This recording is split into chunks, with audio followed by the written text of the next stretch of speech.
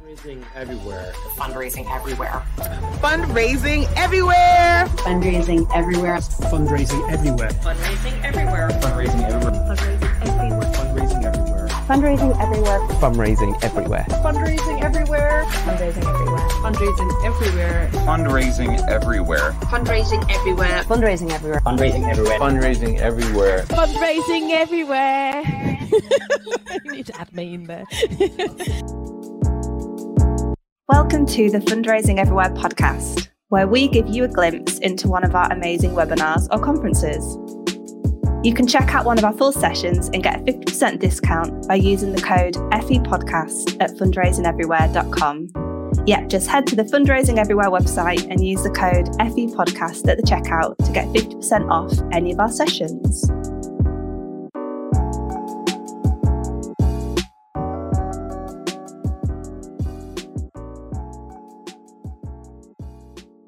Hello, my friends. You are all very, very welcome. Nice to see you all. Well, not see you all. Nice to see me. Well, it's not nice to see me, is it? Lovely to have you all here today for our monthly webinar. My name is Simon Scriver. I am speaking to you from sunny Dublin, Ireland, even though my apartment looks miserably dark and drab. There are all good explanations for all of this. You're very welcome to join us for this monthly webinar today. We are going to be chatting all things innovation, and I'm looking forward to this one because innovation is certainly not my strong point, but we've got some great guests who are going to be chatting us through all sorts, and we'll be bringing them on in a second. I'll be introducing them in a second. But first of all, I want to say hello to those of you who are joining us. I can see the chat box is heaving at the moment already. So hello, who have we got? We've got Anna. Hello, Anna in London. And then we've got Megan, Mandy on our team. Hey, Mandy. Mandy and Alex from our team are always here, which is good. Hello to Ian in Nottingham. We've got Greg and Sarah, Ellie Simmer. Oh, we've loads of people. Oh, Leah can't hear me. I would explain how to hear me, but you wouldn't be able to hear me. So hopefully someone can help them in the chat box. If anyone wants to submit any questions throughout this webinar, you can also submit them by clicking on that questions button below, or you can just chuck them in the chat box and I'll be keeping an eye because I will be coming back on at the end to throw your questions at our guests today. So I will have lots of my own innovation questions, I'm sure, but please do keep those questions coming. I want to say a special welcome and hello to our members. As always, our Fundraising Everywhere members are our lifeblood, and you are the ones who allow us to do all these. So thank you to all our members who are here. If you are not a Fundraising Everywhere member, excuse me while I just put my sales hat on, and you can click the Join Fundraising Everywhere button below, where you can find out more about our membership, where you will get access to all of our content on demand, all of our events. You'll also see a button below as well about contacting Flying Cars. Flying Cars are our guest today. If you click on that, if you want to follow up with them afterwards, and I highly do recommend that you have a chat to them afterwards because they are so lovely and helpful. Well, I know Henry is lovely and helpful. I've never met Anne, so Anne might not be lovely and helpful at all, but I'm going to assume she is if she's hanging around with Henry. So do feel free to reach out to them afterwards. I would highly encourage that because they're great. But that's it. I think that's all my housekeeping. So let me stop waffling. I'm going to bring on our guests and hand it over to them for their presentation. And then, like I said, I will come back and be throwing difficult questions at them today. So our guests today are the wonderful co-founders of Flying Cars Innovation. So we've got Anne Race and Henry Rowlings. Who, if you are online at all, and if you followed the kind of innovation non-profit space, then you probably already know these two. But hello, Henry. Hello, Anne. How are you? Hello. Can I just reaffirm that I'm very, very helpful. Thanks very much. And it means nothing coming from you. Henry, is Anne helpful? Is Anne lovely and helpful? Surely. She's absolutely lovely, friendly, wonderful in every way possible. Just like yourself, Henry. Okay, good. We're in good hands today. So what we're going to do is we're going to hand over and we're going to be talking all things innovation. Flying Cars Innovation have an amazing track record when it comes to insights, innovation. Always, you guys are people that I turn to and keep an eye on to see what's going on in the sector because you've got your finger on the pulse. And I only ever hear good things about you guys. So I'm very much looking forward to sitting back and learning a lot myself today. And then I will be coming back on, if that's all right, to chat to you, throw some questions at you. and see. But otherwise, I am a member of the audience now, so I'm going to bid you adieu and say thank you again, Anne. Thank you again, Henry, for joining us today. And I'll leave it over to you, if that's all right. Excellent. Well, lovely to be here with you all today.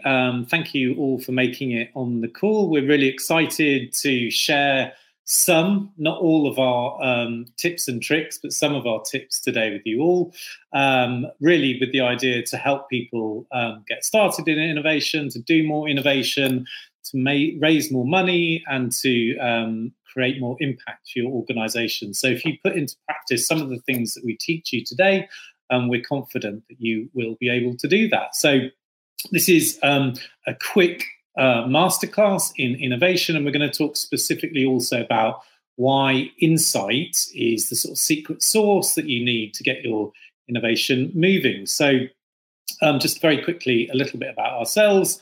Anne and I are the founders of Flying Cars. So we've been going since 2019.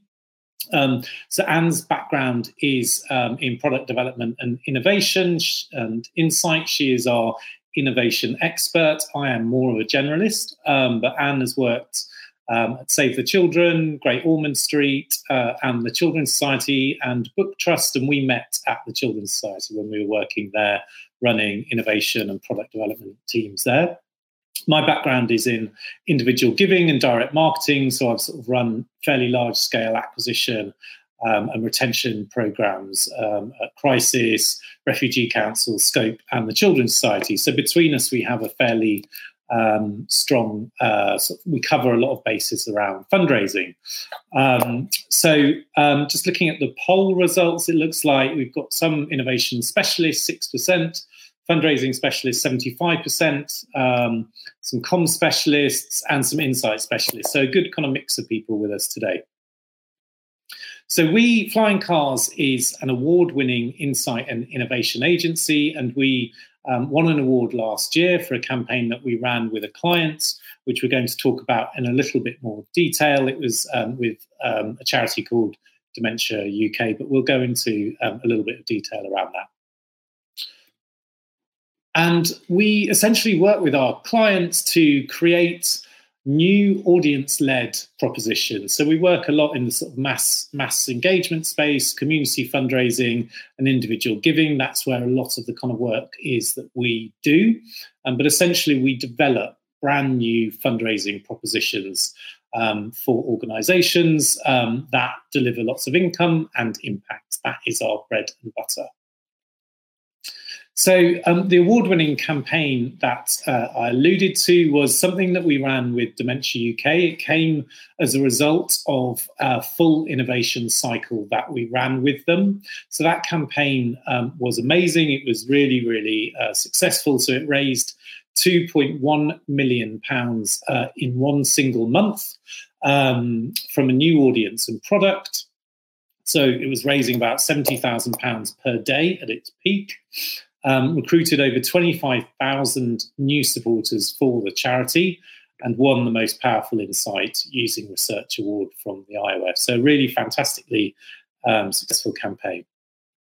Our sort of expertise are, we have a number of different expertise, but essentially we will train teams in innovation, how to do it and what the key tools and techniques are.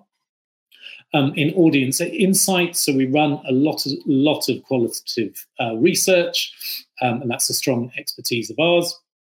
In co-creation, pivoting and iterating with audiences, so we pivot ideas as we move through our testing process. Fundraising across multiple disciplines and creating innovation strategies that work. And the types of teams we tend to work on, mass engagement teams, community fundraisers. We do a lot in the community fundraising space. Anne is a community fundraiser by learning. Individual giving managers, heads of innovation managers, fundraising directors, marketing and digital teams. We spend a lot of time working with marketing and digital teams. And then we also work with some startups that have a sort of social purpose at the core. these are some of the partners we've been lucky enough to work with. So Macmillan, Salvation Army, Dementia UK, Battersea, hopefully all satisfied customers, I'd say, but then I would say that. You can ask them. So the campaign that we ran with Dementia UK, it was the March Dog Walking Challenge. This was essentially to walk 100 miles in the month of March. You may have seen a number of campaigns subsequently. The dog walking has been a lot of, sort of copycat campaigns. But this, as I mentioned, came from a full innovation cycle that we ran with those folks. And essentially the target audience for that campaign were daughters of people that had dementia. So they were women who had a family member with dementia. We ran some audience insight with them, which is something we do for all of our projects. We developed a number of different solutions and different ideas. And then we tested the ideas, and the sponsored dog walk performed extremely well in testing. So we knew that it was going to do really well when it went live. There was a massive appetite for it. And the insight that we sort of developed through this campaign essentially told us that during lockdown, the daughters of people with dementia who'd also got dogs had been using their dog walking as a sort of stress reliever and as a way of managing their mental health during lockdown. And they were doing it on a daily basis, and it really become critical to their mental health. So during lockdown, it was very hard for people that had got parents with dementia to go and visit them, especially if they're in a care home. So there was even more stress for them on top of lockdown stress. So it tested really well. But when we came to pitch the idea to them, there was initially some pushback that the organisation didn't really have a right to play in this space. Like, why would a sort of dementia organisation run a fundraising campaign that had dogs in it? But we were able to show through the insight that we'd developed that actually the audience really wanted this to go live, and that they did actually have a really strong reason for running this campaign, because dog walking had been so crucial to people's mental health in lockdown. So that really helped. Having that insight really helped get this signed off, and they were able to put it live in the market really, really quickly. So when we run our insight, we always record it and create videos that then people can use internally. So it's kind of quite a good way of persuading stakeholders internally to run with an idea, because it's not us telling you, it's the audience telling you in their own words. And that's one of the reasons why insight is really important during innovation. There was a great brand fit, and it was a very authentic campaign. So that was a very successful campaign. So why do we bother getting insight? And this is a very important question to sort of cover off at the top of this seminar. So essentially, we get insight because on the left you can see Peter, and on the right you can see Aisha, and they are not the same people. So they're very different. They may have different views about things. They may have different views, and they may have similar views on lots of different areas. But if we don't ask them, then we won't know. So we want to speak to both Peter and Aisha and understand what the commonality is between them and what the differences are. And we can only know that if we ask them. Similarly, Peter and Aisha are not a room full of fundraising staff. They're not a fundraising director. So what we find often when we're working with organisations is that the go-to way of making decisions is for staff to reach consensus based on their personal preference. And we don't agree with that. We think that is the wrong way to make decisions around fundraising. So often a senior leader will make a final decision. You know, he goes, I like this, therefore we should do it. But actually, we want to move away from that so that we actually basically make decisions based on what the audience wants and what they're telling you about their product. So if you want to engage new community givers aged 45 to 55, then you absolutely have to speak to them and understand what's important in their lives and what the unmet needs they have around your cause, and then make a decision based on what they tell you. And if the staff making those decisions are not in the target audience, which they very seldom are, then it's unlikely that you're going to make the right decisions that will give you that fundraising success. thank you. I'll hand over to Anne. Lovely. So I'm going to tell you a little bit more about how we gather insight and what insight means and what great things can come from insight. And at the very end of this presentation, or maybe tomorrow in an email, we're going to be sending out a guide to innovation with some really great top tips as well. Okay. So what is insight? So insight is very much about learning the deeper motivations behind why people are doing the things that they do. And it could be in a sort of an insight that you've seen before, but it's actually presented in a slightly different way, or it could be a completely new insight. And actually, the fresher the insight, the better for ideation. We're really looking to try and find some new ways of viewing the drivers behind people's actions. Why are they doing the things that they're doing? Why are they making the decisions they're making? And it's the sort of underlying motivations. So these are motivations that it's very likely your audience are not going to specifically say, but they're going to tell you some things that will make you understand that actually, if you dig deeper, the underlying motivation is something that you can really use really well to generate ideas or to get your messaging right or to sort of get that ad perspective right. So they're not necessarily going to tell you that, straight up that this is how I'm thinking and this is why I'm doing what I'm doing. You're going to need to work that out yourself. But by sort of digging into their sort of day-to-day life or digging into sort of some areas of their life that could be easily connected to charity work, then you're going to find something useful. When you find the insight, you could present it back to the audience, and you might find that in some cases they say, "Oh, brilliant! Yeah, I've never really thought about it like that, but actually that makes sense."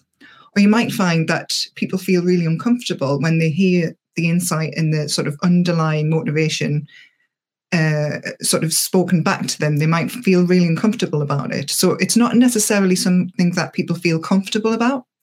It's not necessarily something that you're ever going to share with your supporters, but it's really useful to know so that you can get the messaging right. You can create those ideas. And very often it's never vocalized. So they're never going to just straight out say it. Okay, thank you. So what insight isn't, and we can be very sure about this, it's not just a case of collecting data. It's not just a case of collecting statistics or just a case of like observing and collecting information. And it's usually not a consciously articulated need. So like I say, in some cases you can present it back to them and they might think, "Oh, that's really interesting. That totally makes sense." But they're never going to sort of come out with it straight away. So insight is very much about sort of asking the right questions, making the right observation, and putting everything together. And then you sort of understand a little bit more about why. And we're going to give you a working example of this a little bit later. But what makes a great piece of insight? The moment you see it, you understand more about why people do what they do. It makes you think, "Oh, right, okay, that makes sense. Now I understand why they're doing this or why they said that." It's very specific to your target audience. This is important. If you find a piece of insight, it could be great, but if it's relevant to everyone, then it's maybe not quite the right audience for you to engage a particular niche or a particular target audience of yours. It needs to be very a unique piece of insight that you can do something with that not every other charity is doing something with. It needs to address some sort of need or want that the audience have. So they're finding solutions for this need. And if you can offer some alternative solutions, then that's what you're looking for. And it explains why people are doing what they do.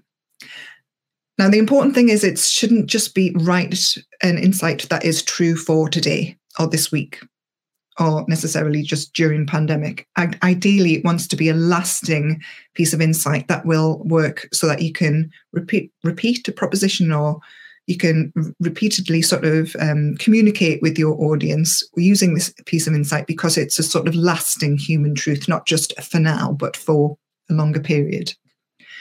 And it needs to be useful to you. So you can have great insight, but actually doesn't generate the right ideas, or it takes you off in weird paths.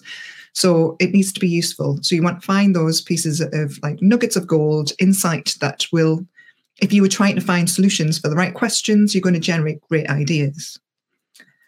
It explains how supporters are feeling and thinking with more depth. It's very fresh. So, like I say, you don't want to be using the same piece of insight that every other charity is using. If you can find a different perspective, maybe the same, a different viewpoint, you're coming at a problem with a different sort of set of questions, then that's going to generate some great ideas. If you sort of looks at an insight, and often you can sort of go through insight and bring it to a group of project managers or the team, and they'll say, "Oh, that's interesting. Well, I don't think that." And that's probably true. They don't think that, but it's because they're not the audience. So, I remember being in a room once, and a guy piped up and said, "Oh, I just really don't believe that, because that's not how I feel at all." And actually, the insight was built for women aged between 30 and 45. So he was right. He doesn't feel that because he's not the target audience. And that's a really important piece to remember. So we need to link all our insight to an audience, or all our insight to different needs, sorry. And this is Maslow's hierarchy of needs. You're all familiar with this. Right at the bottom, it's sort of very simple needs, safety. And then in the middle, you've got love and belonging, self-esteem and confidence. And at the top, you've got this sort of the ultimate self-actualization. And when we look at the sort of fundraising or engagement pieces that we deliver, they can usually fit somewhere onto this hierarchy of needs if they're addressing an audience need. So we find that things like 5K runs, 10,000 steps, they can often fit into that safety element. If people are worried about their health, they'll sign up to do a couch to 5K or 10,000 steps a day. They might sign up to something like a Tough Mudder or a colour run or something like that because it's an experience. They might sign up to an experience with other people. So it's sort of building those relationships and that sense of belonging, that they're doing that cake sale or they're doing that sort of quiz night. So that's the sort of in the middle. And then right at the top, you've got self-actualization. These are people who are doing a sponsored comedy gig, or they're putting on an event with lots of sort of charity tickets, or they're climbing Mount Kilimanjaro. And these are much fewer numbers of people who are doing this right at the top, but the gifts are going to be a lot higher. And then right at the very bottom, with those sort of 5Ks and 10,000 steps, the gifts might be smaller, but you're going to have a lot more people, mass engagement. So it's sort of more money, fewer people at the top of that pyramid, and a lot more people with slightly less in terms of average gifts at the bottom. Lovely, thank you.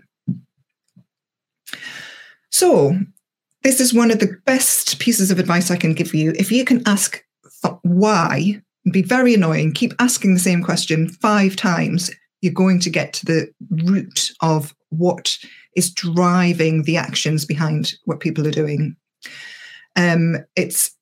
It's uncomfortable at first to ask the same question over again, but it's really, really helpful. And actually making people feel slightly awkward by providing sort of moments of silence and insight isn't necessarily a bad thing either, and we'll go through that later. But if, for example, somebody's saying they've got a really old lawnmower and it's a bit slow, I want one of those really flashy robotic ones. So you're asking, okay, right, that's really interesting. Tell me more about why that is. Why do you need one of these flashy robotic ones? Well, because I need to mow my lawn. And you might get a bit of an awkward, like, that's an obvious question. Okay, well, why is that? Tell me more about that. Why do you need to mow your lawn? And they might, again, come up with well, it's a bit obvious, but I just need to keep my grass short. And you can come up with some alternative solutions. So if the question is, how might somebody keep their grass short? Yes, they could have a flashy robot lawnmower. They could also go for a goat. a goat's going to keep the grass short. So and then ask us at the same question again, why is it that you need to keep your grass short? And again, it's a crazy question, but you're forcing them to think about it. Why do you need it? I need a way to keep my lawn looking great with minimal effort. It was taking me hours and hours to use the old mower. So I need, my time's precious.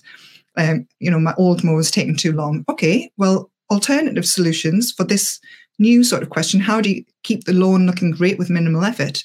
Gardening services, get someone else to do it. Ask again, but why do you want them to your lawn looking great with minimal effort? I need a way to spend less time mowing and more time enjoying the garden. Again, why is that? And you get down to the root of what it is that they need and what is their want. They want to keep those precious few hours of family time for family. They don't want to spend all time sort of mowing the lawn. They want to create quality time with their children, and they want to feel proud of their home when people come round. And that is in asking all of those questions, you're getting to a completely new solution. Maybe get rid of the sort of lawn altogether, get some decking in, or there are alternative solutions if you ask alternative questions. And they're similar questions, but they're not quite the same. So getting the right questions in there is important. Lovely, thank you. So some examples of what this looks like is, so people aren't going to tell you straight up, it's because I want to feel proud of my house when friends come over. So, for example, they might say that they're always seeking out things to do with the children. I'm always looking for stuff on the weekend. The kids need something to do, something otherwise we're just going to end up being in the house sort of in different rooms on different devices. And one of the insights that might come out from something like that, and it's not just from one person telling you this, but from maybe speaking to a few people, is I want more quality time with my children and to create memorable moments. And then another example, they might say something like, I've tried diets, I snack too much, I keep getting into the chocolate, and it's usually when I'm watching Netflix, but I can't help it, it's just something I do. I always get snacks when I'm in front of the TV, but I'm trying to get healthy. So it's a sort of guilty pleasure. And the driver behind the sort of guilt might be that actually they want to find ways of positive behavior changes to stick and become habit because they've got into these bad habits. So that's some examples of the kinds of things people say, and then the kind of insight that might drop out of it if you put it together with a lot of things that other people say as well. Lovely. So there are lots of ways to generate insight. We've got a few favourites. You could ask people to do some ethnographic work, spend a period of time doing some written diaries or photo diaries, or spend some time observing people for a period of time. You could do group listening sessions, get a sort of group of half a dozen people in a room to discuss. You could do some sort of one-on-one telephone interviews. You could do some desk research to sort of back up to find out what is out there already that you can sort of look into. Like, for example, looking on Facebook, you'll get an understanding of some of the things that people are doing and the reasons why. And same with trends tracking. So that's just a little bit more formal. You can do some surveys, and you can put maybe a bit of free text for some qual-quant. You could ask some industry experts. And I would say that something that all of you have got that I haven't got, I've lost my superpower because I always used to work in the charity sector, and the most powerful tool I had was my charity email address. And it's definitely worth trying this. So if you want a piece of insight, if you go to a corporation or a private company that has your audience as a customer, email them and ask them if they'd be willing to share any of their insight about their audiences with you. You'd be very surprised how willing corporations are to share their insight with a charity. It's a way that they can help without necessarily giving you money that can be exceptionally useful. And they won't see you as a sort of competitor. So even if you can have a phone call with a sort of industry expert, it's definitely worth asking. They can say no, but often they say yes. I can't do that with my Flying Cars email address. You need that charity address to be able to do that. Friendship pair interviews, if people are sort of, people feel more comfortable talking if they've got their friend there. And one-on-one Zoom listening sessions, which is one of our favourites, where we can really deep dive into what people are saying without getting anchored in thoughts by other people. And then you've got things like social insight platforms. Lovely. Okay, so my best piece of advice I can give you is incentivize people to talk to you. Yes, you can definitely ask people to do a piece of insight for free, and you'll get people who will put their hands up and do that for you because they really want to help you. They're your super supporters. But actually, you really don't want to speak to your super supporters when you're trying to create new campaigns or improve your current campaigns. You want to speak to people who should be engaging with you, but are maybe not. So if you can incentivize with maybe a £40 Amazon voucher, which seems to be the sort of like the winning amount, that will get people to definitely turn up and definitely get them talking through their true thoughts, telling you if they don't like something rather than just being super nice because they already are your super supporters. That's the sort of the winning amount. Paying people means you're going to get to the truth of things. They're going to tell you if they don't like something and the reason why, or they're going to tell you why they don't engage with the brand, or they're going to tell you why they don't like the idea of this. People don't sort of hold back the punches if they're getting paid for their time. And really, you want them to be doing all the talking, not you. So you're going to be saying a few things just to prompt them to open up. And then one of the best things you can do to get people talking is just say, oh, tell me more about that. Why is that? Oh, can you just explain this a little bit more?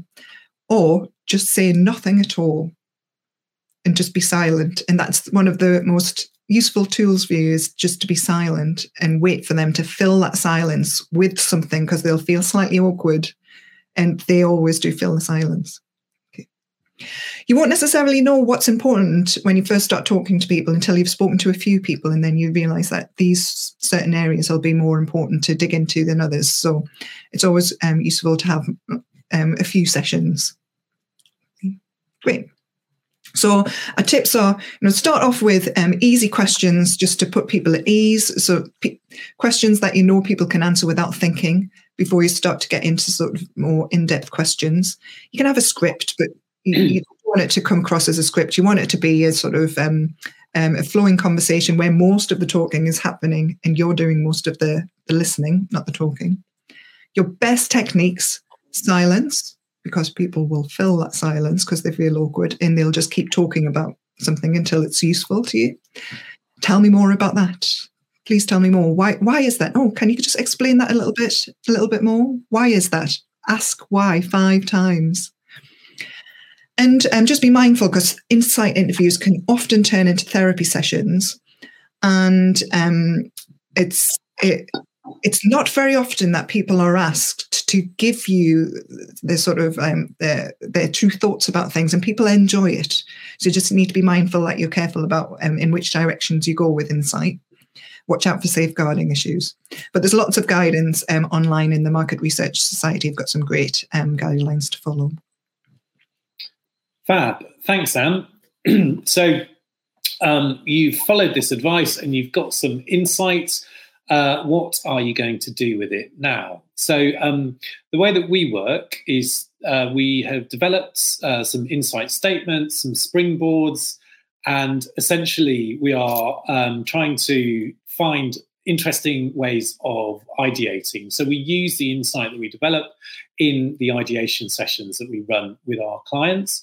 And the way that we do that is we turn the insight statement into how might we questions. So as part of preparation for ideation, you need to pre-prepare some how might we questions. So if your insight statement was, I want to create memorable moments with my children,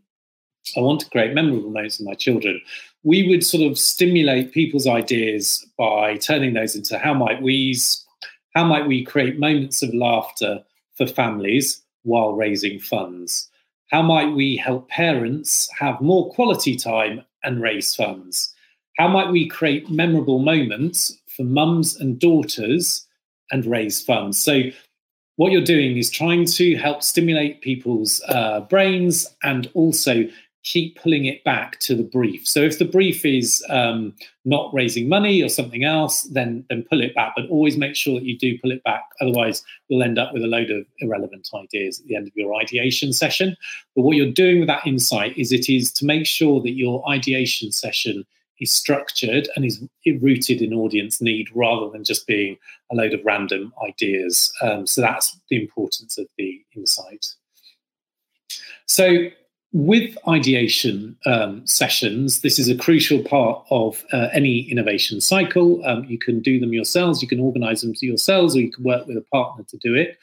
But either way, it's really important that you plan to stimulate the brains of everyone that's going. So in some instances, workshops are perceived as working really well for extroverts, so people who love talking and like being spontaneous, but we ruthlessly make sure that our ideation sessions work for introverts and extroverts. So it's really important. So introverts make up, it's quite a hard thing to judge, but about 25 to 40% of the population. So if you plan an ideation session, it takes a lot of planning, and you don't include everyone, then you're missing out a lot of people in the session. So make sure that you are designing for introverts as well as extroverts. So the difference is introverts recharge by being alone. They might feel quickly overwhelmed by noise, and they prefer reflection and thinking time. Extroverts are quite different, so they enjoy social environments, and they're happy sort of being put on the spot and speaking with no warning. So pretty different to introverts. So our top tips for developing workshops to get the most out of introverts, and we've plan and run a lot of workshops, and these are tried and tested. You must have solo silent work, and we tend to do these at the beginning of each session, and you get a high volume of ideas from solo silent work. It's a bit like going back to school and doing exams. People sort of feel the pressure and really think, oh God, I've got to come up with loads of ideas, and they come up with lots and lots of ideas in a solo environment. And with that silent work, so what happens in a group situation is the person with the loudest voice, the first person to speak, they say something, and then they anchor all the rest of the ideas for the rest of the session. If you make sure you've got the solo silent, not that easy to say, done first, then you get everyone is able to contribute. We play music during those solo sessions because otherwise it's a bit awkward. So some music with no words is really good. Otherwise the words are also distracting. So you need a silent playlist for that work.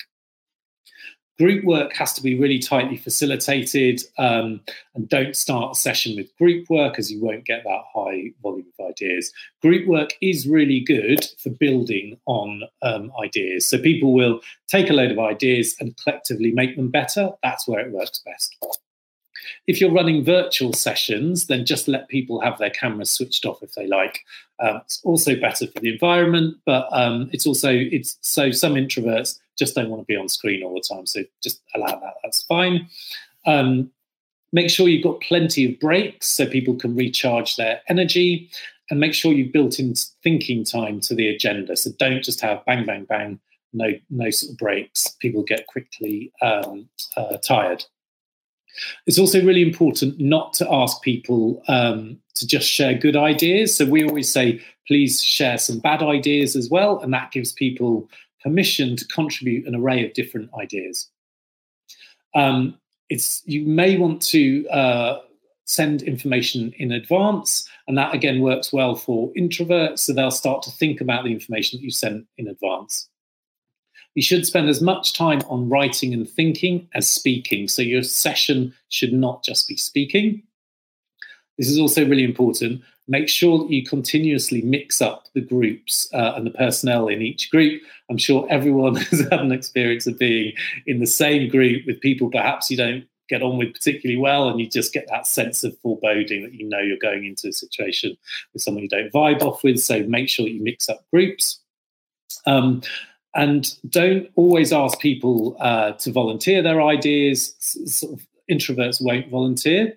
So what you do is just ask quiet people directly to contribute. And they're always happy to be asked, But if you don't ask them, they don't say anything. So make sure that you're sort of bringing everyone into the conversation. And then the final tip on the workshops with introverts is to make sure that you include some off-camera creative exercises. So people have different stimulations and creativity is stimulated in different ways. So we, in our ideation sessions, will send some plasticine and Lego in advance so that people can just chill out, make some stuff, and get their sort of creative juices reflowing, as it were. So make sure you've got those off-camera creative exercises. And then nearly at the end, and then we'll move into a Q&A. I can see some interesting questions have come up already. So just to recap, our 11 top-notch insight hacks. The first one is incredibly important and is probably the most important one to remember, and that is that you are not your target audience. Don't ever forget this. So if you find a situation where you're making decisions just internally about your preferences, then that is a sort of red flag. You're not your target audience. And the senior staff and colleagues that have got an opinion, and your governance bodies are not your target audience either. So don't sort of be afraid to remind people of that. Do have a look to see what insight already exists around the organisation. So supportive care teams sit on a lot of emails, a lot of calls, speak to them and see what insight you can get from them. Use silence. Number 4, use silence when you're interviewing people to get them to give you more information. That works really well. Don't forget to use the 5 whys technique. And if you just Google 5 whys, a load of information will come up about how to use that best. You will get to the root cause of a problem if you use it. Plan ideas sessions for introverts and extroverts. This is number 6, very important. Number 7, if you hear lots of untested assumptions about your audience, old people don't go on Facebook, old people don't use the internet, that sort of thing. I'm sure we've all heard that. Then you need to challenge those untested assumptions. Another really important one, incentivize your panel. So don't just speak to your super supporters. If you unincentivize, the panel is a skewed panel.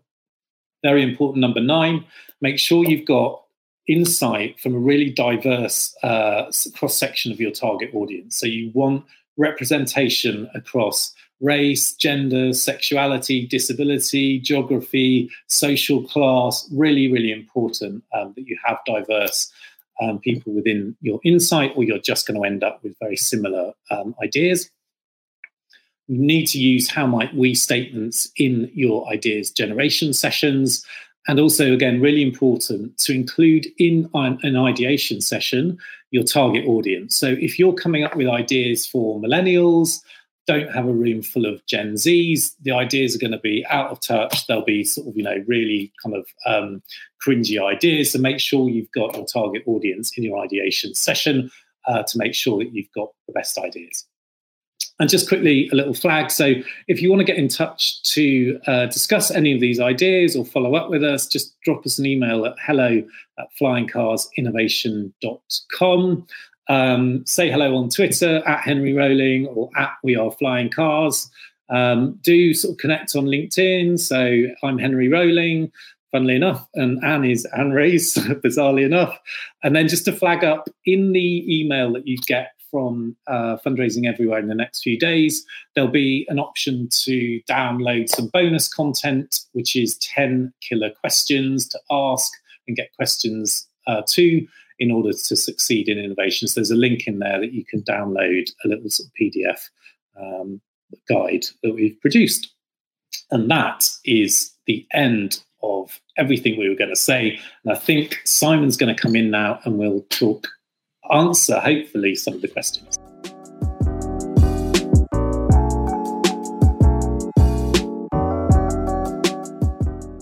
I'm back. Hello. Thank you, guys. That was great. Henry, is that a branded mug you're drinking from? Is that? It's not actually. No, it's your colour, though, isn't it? I could. It is our colour. I could have just put a little sticker across it and made it. That was great, guys. Thank you very much. And to our audience, if you have any questions, anything you want me to put to Anne and Henry now, then please do either click the questions button below the chat box or just throw them straight in the chat box, because I'm keeping an eye. We got some great questions coming in. The first thing I want to highlight is, because you said it a number of times, and I know in my fundraising career I've heard all the smartest people talk about the target audience. You are not your target audience. That seems to be one of the big mistakes we make in our sector, isn't it? I don't like this. My board doesn't like this. My CEO doesn't like this. It doesn't matter, does it? Mm-hmm. Yeah, it's a very it's the rule number one. Remember, you are not your target audience, for sure. Absolutely, yeah, that's good stuff. Okay, so one of the things that you said, Anne, which I thought was really smart or really interesting and smart, was about your email address. When you had a charity email address, it's like a license to kind of reach out and get in touch with these people. And I wonder if you could just speak a little bit more about that, because companies and people, they do like sharing their opinion, don't they? Like, we're afraid sometimes to ask them, but people generally like coming back on that. Yeah, absolutely. People love giving their ideas and they love sharing their knowledge, especially for charity. So if you're going to a corporate and you're not asking them for money, saying, you're an industry expert in whatever audience. So, for example, I think the last one of the last ones I did before I moved into flying cars was to a company that has a main audience of young people.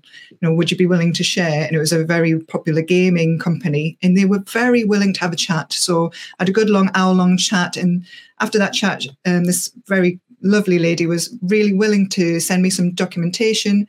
She didn't see the charity at all as like a competitor, and she was happy to help in that way. So that was really useful. Another thing you can do with your email address is invite some of these potential new corporate partners to your ideation sessions, especially if you have similar audiences. Because again, CEOs, directors love being asked for their ideas, especially if their ideas are going to help great causes. So that's another sort of superpower of your email address. Very good. And I mean, we have to acknowledge the poll you ran, like the majority of people attending today are fundraising point of view. So, I think it's 70-something% is from a fundraising background. So this is quite a good in from a fundraising point of view, isn't it? Because if you go in asking for money straight away, it can be a bit kind of cagey. But if you kind of entice them in by sharing their opinion, it's also a fundraising tool, isn't it? It is a fundraising tool. If you've got people who from the corporate sector in your ideation session especially, or they've provided the insight, there's a sense of ownership there for whichever ideas come out the other side. And if you've got everybody sort of stretching those ideas in that ideation session, they're going to think, I've contributed to that. And then when it comes to launch and delivery, they're going to want you to succeed. So they're going to open some doors for you. They're going to, maybe send that out to their staff or see if they can get their branches involved. So it's a really good idea to sort of open your sort of innovation work out to sort of industry experts or corporations. Yeah, it's first foot in the door. Yeah, I like that. Henry, let me ask you this, because there was a question from Simmer, and Simmer, you are a person after my own heart, because this is me as well. Like, I always tend to bring this back to like small charities, because I worked in a small charity. I was a solo fundraiser. Where do you start with this if you're already an overworked, overstretched fundraiser? Maybe you're the only person in your department that cares about stuff like this, or the only person in your organization that cares about this stuff. Is this something just for the big guys, or is this something we can do on a smaller scale? What do you think, Henry? Great question. It comes up a fair amount. So I think you can't do this if you don't make any space for it at all. So if you are, let's take the most extreme example, like you're a solo fundraiser and a very small charity, you would need to prioritize getting involved in doing some innovation in order to do anything at all. You can do it on a very small budget. So budget-wise, you can do everything we've said for really next to nothing, but you do need time. Like, time is a resource that you need either time or money. So if you are a solo fundraiser, the way that we suggest people can make time is by stopping doing some other stuff. So we recommend this to clients all the time. So you will probably have a campaign or two in your portfolio that's not bringing you a huge amount of money. It might be sort of like a legacy campaign, not a legacy as in people die, leave money, but a legacy as in you've always run it. Yeah. And it will have dwindling returns. So our advice would be just stop doing that thing that's not ever going to make you any money. And in that way, you can create some time to do that, because you can do this on no budget, but you can't do it on no budget and no time. So if you're going to prioritize it, then make some time by stopping doing something. And then if you do that, you also free up time digital or marketing, or maybe you're doing digital marketing and fundraising, you free up your own time by stopping doing it. On the stuff around doing it with no budget, so for insight, you can get insight from Facebook groups. So if you were working in a homeless charity, for example, and you wanted to know what issues were important to people around homelessness now, then we would say go and join like a kind of Facebook group around social housing, or kind of a sort of renters Facebook group. You will find within that, as long as it's an active group, you'll find loads of information that you can actually get insight from as a starting point there. You may need a little bit of budget to do some insight interviews, so £40 vouchers. Do the insight yourselves. Make sure you've got the safeguarding in place, but you can do insight yourself. You can do ideation yourself. Again, most of this is tied up in time. So you can run an innovation cycle on an absolute shoestring. What you can't do is do it if you're not sort of got any time at all. So we believe really strongly that small organizations can do this. And I mean, you've worked with small organizations who have done this successfully. So what have you seen sometimes as a way to get buy-in from the organization? Because I imagine people who are attending this webinar, they're probably, they're of the same mindset of you. They're forward thinking like that, but they're trying to sell this to their board or to their CEO. And someone asked that question. Any like quick tips there in terms of what's the magic phrase you could say to someone's CEO to get them to allow their team to spend time on this, or even spend budget on this? Yeah, I'll jump in here. So I think it's what will happen if we do nothing. So here are the projections if we do nothing at all, if we just keep things going the way they're going. And very often if it's going to be either like this or it's going to be like this. So you need to keep up with new things, new trends, new platforms, new things. And it's sort of seeing that projection actually in 2 years' time, we're going to have a lot less people in the database because people are dying or we're losing people. And then coming to the CEO on the board with some examples of, this is what other charities are doing. They're making investments in innovation. They're freeing up time and resources, and they're managing to create these huge sort of sums in new income streams. So it's showing this is do nothing, and this is the potential. Because we are seeing some charities taking this really seriously. Like I know, I think the British Red Cross, they have an innovation department now, and certain charities really properly investing in this. Like why are, I mean, this is a big question, but why are charities, why when we look at charities, do we not always take this seriously? Whereas if you look to like the private sector and tech companies, of course, they're always innovating. Of course, like it's just no brainer. It has to be done. And we all admire and respect it. But in the charity sector, it's kind of like, well, we have to play it super safe sometimes. Why is that? Yeah, because innovation's a long game. You're not going to necessarily get a really quick win, next month. You need to invest in it, and then you're investing for next year and the year after.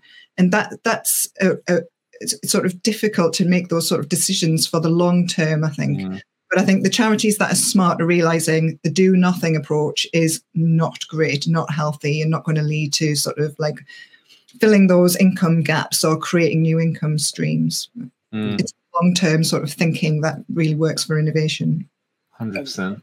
Just quickly, like the business model for a lot of fundraising teams, quite rightly, is maximize the income of the campaigns you've got and scaling up those campaigns to bring in as much money as possible, and not thinking about every successful fundraising campaign proposition will plateau at some point. Like it'll stop doing well, and then you might have a 3 million hole in your budget or a 50,000. It doesn't matter. Like it's about the scale of the organization, but at some point it will plateau and then it will start to drop off. And if you don't have anything to replace it with when it has dropped off, then you're scrabbling around and playing catch up. But the business model is scale and maximize. It's not to kind of keep feeding new ideas in. And I think that's something probably that needs to change. Interesting.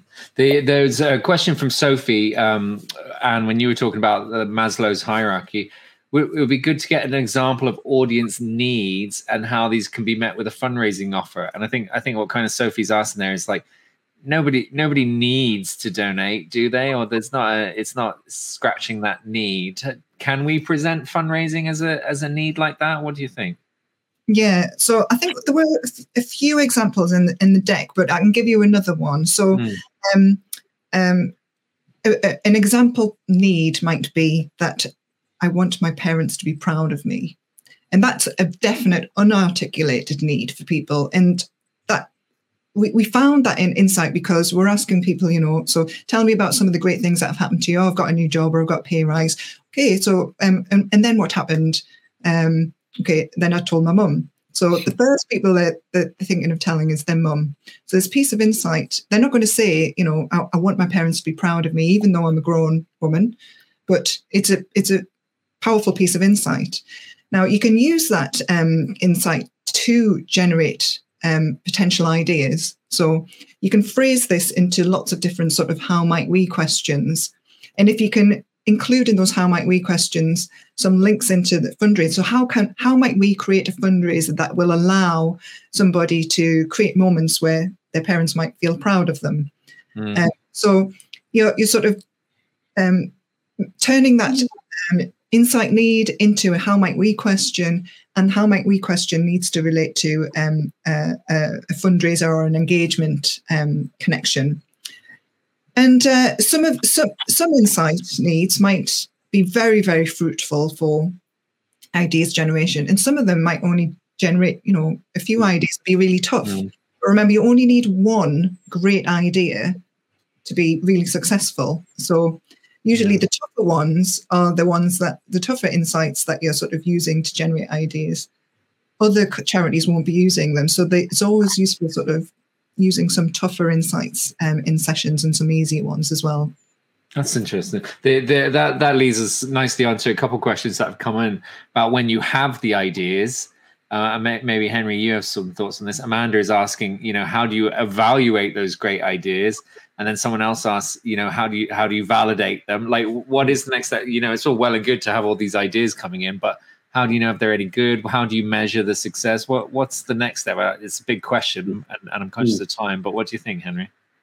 I'll be really concise. So on the first one, and I'll let Anne do the validation second question. But on the first one, you need to have a success criteria. And so when we're working with clients, we work with them to develop a success criteria. So that might be, does this idea answer an unmet need that the audience has got? Yes or no. If it doesn't, then we would say that doesn't fit the success criteria. Is the idea scalable? So is it something that you could run all around the country? Is it going to be of interest to people all over the country? Is it going to allow you to hit the goal that you developed at the beginning of the campaign? So is it really, really niche, or is it actually kind of scalable? So that's also really important. So basically, directly, Amanda, you need to devise what you consider to be your success criteria and then measure those ideas against that criteria in a little matrix. Yes, no, does it fit? Okay, fine, it can move to the next stage. And on the validating, how can you how would you recommend validating the idea aside from smokescreen testing? That's Anne's speciality. Yeah. That is a big question, and we haven't got much time, but essentially you need to learn how to prototype. I think the charity sector is really good at generating ideas, not that great at understanding what prototyping means. And for a lot of charities, they might think that prototyping means creating a sort of a smaller version of your idea with very little budget. But actually, that's really not the case at all. In order to prototype, you can do things really, really quickly and sort of get rid of ideas that are going to fail before you get to that point of launching a small version of an idea. So it's learning how to prototype, what to prototype, in what order, and how to do it. But that's a whole other session, which Henry and I run training sessions on. But it's really understanding prototyping in order to validate. And you can do that quite quickly and cheaply as well. Well, I feel like everything we've touched on, we could kind of unpack it into its own webinar and kind of talk forever, but I am conscious about time. So I will start to wrap it up, but I would say to anyone who wants, if we didn't get to your question or there's something you want to dive deeper in, do reach out to Henry and or Anne. I might just bring up your contact details again on the side there. Yeah, there we go. So yeah, please do feel free. There's a button underneath as well if anyone wants to get in touch, or please do follow them. And I notice you seem to have avoided Twitter. Have you successfully escaped? Yeah, and just Twitter. That seems. I guess that's why you seem so calm and zen and content with life, as opposed to me and Henry, who are completely frazzled. Well, that's good. Okay, well, anyone do get in touch with them. Just one quick question before I let you go. Where do you guys get your innovation news, or who do you look up to kind of for the latest trends? Where should people be following this stuff? Yeah, we follow the corporate sector. The corporate sector are always ahead of the charity sector, and there's just sort of follow some people on LinkedIn that, you know, type in innovation, see who comes up, and just start following people. It's really interesting to see what's happening in the corporate sectors. That's what I would do. Nice one. Henry, anything to add on that? I think that there are various sort of trends companies that you can follow. I mean, trends companies tend to be really, really far ahead of the game, and not everything will be completely relevant. But really, kind of ideas come from absolutely everywhere. So I would just say, make sure that you don't just have a kind of echo chamber online. So follow lots of disparate sources. And read good quality stuff. So unfortunately, there isn't one single source of ideas. It's around making sure that you're plucking lots of different sort of strands of information, but make sure that you get outside of your echo chamber and look at sort of stuff from other countries. So trends tend to be quite intense in one particular country, and then you'll look at stuff in another country and it's completely different. So I would say get outside of your comfort zone and have a look at sort of different trends in different countries. Nice. Or do what I do and follow Henry on LinkedIn, and then you get a kind of filtered best of version, so we can see. All right, that's good. Very kind of you to say so. Guys, thank you so much for your time today. It was really lovely to chat and really lovely to hear from you. And thanks for providing those bits and pieces that we will send out to attendees to follow up with you. And I do recommend anyone who's watching this, I do recommend you check in with Anne and Henry, because they are lovely and great thinkers. And I'm sure you, like most people in the charity sector, you're willing to make time for people, which is always a lovely part of our sector. But there you go. Thanks for being such a brilliant host, Simon. Thank you, Henry. That's very kind of you to say. All right. Thank you, Anne. Thank you, Henry. Mind yourselves, look after yourselves, and have a lovely day. Huge thanks again to the crew at Flying Cars Innovation. You can check them out at flyingcarsinnovation.com, or click on the button below to get in touch with them, or we will be following up by email. So keep an eye out for that with a few bits and pieces from them. So that's great. So that's it, my friends. We are wrapping up. Just to say again, a huge thank you to anyone who attended and joined us and to view. I hope you found that useful. I can see some kind words and people saying it was very useful in the chat box. So thanks for that. If you are new to the Fundraising Everywhere world, if this is maybe the first event you've joined with us, then please do check out what else we've got coming up at fundraisingeverywhere.com. A huge thank you to all of our members. Remember, to our members, that you do get access to everything included. I'm going to wrap up. I don't think there's anything else I have to say. Generally, I forget something and Alex pops it in the chat box, which is great. The only other thing I'll say, if anyone needs any help putting together your own virtual event, whether that's for fundraising, stewardship, engaging major donors, we do run all of our events through our sister company, Everywhere Plus. So do check out everywhereplus.com if you need any help with your virtual event. And we do have a masterclass coming up through Everywhere Plus in next week, I think, which is all around better accessibility around virtual events and how we make them more accessible for everyone. So do join us for that as well. But otherwise, my friends, I'm going to wrap up and stop waffling and let you get back, because I have kept you over time. But as always, lovely to see you. Always lovely to chat to smart people in our sector. And do reach out if there's anything we can ever help you with, or if there's any speakers, any sessions, any topics you'd like to see in the future. As Fundraising Everywhere, we are here for you, and we are here to provide the support, the training, the network, and the people that will help you do your job better. So thank you, everyone. Have a good time. Thanks to all the Fundraising Everywhere team behind the scenes, especially Anna and Alex and Mandy for helping get this done. And I will see you all at the next event. Take care, everyone. Thank you.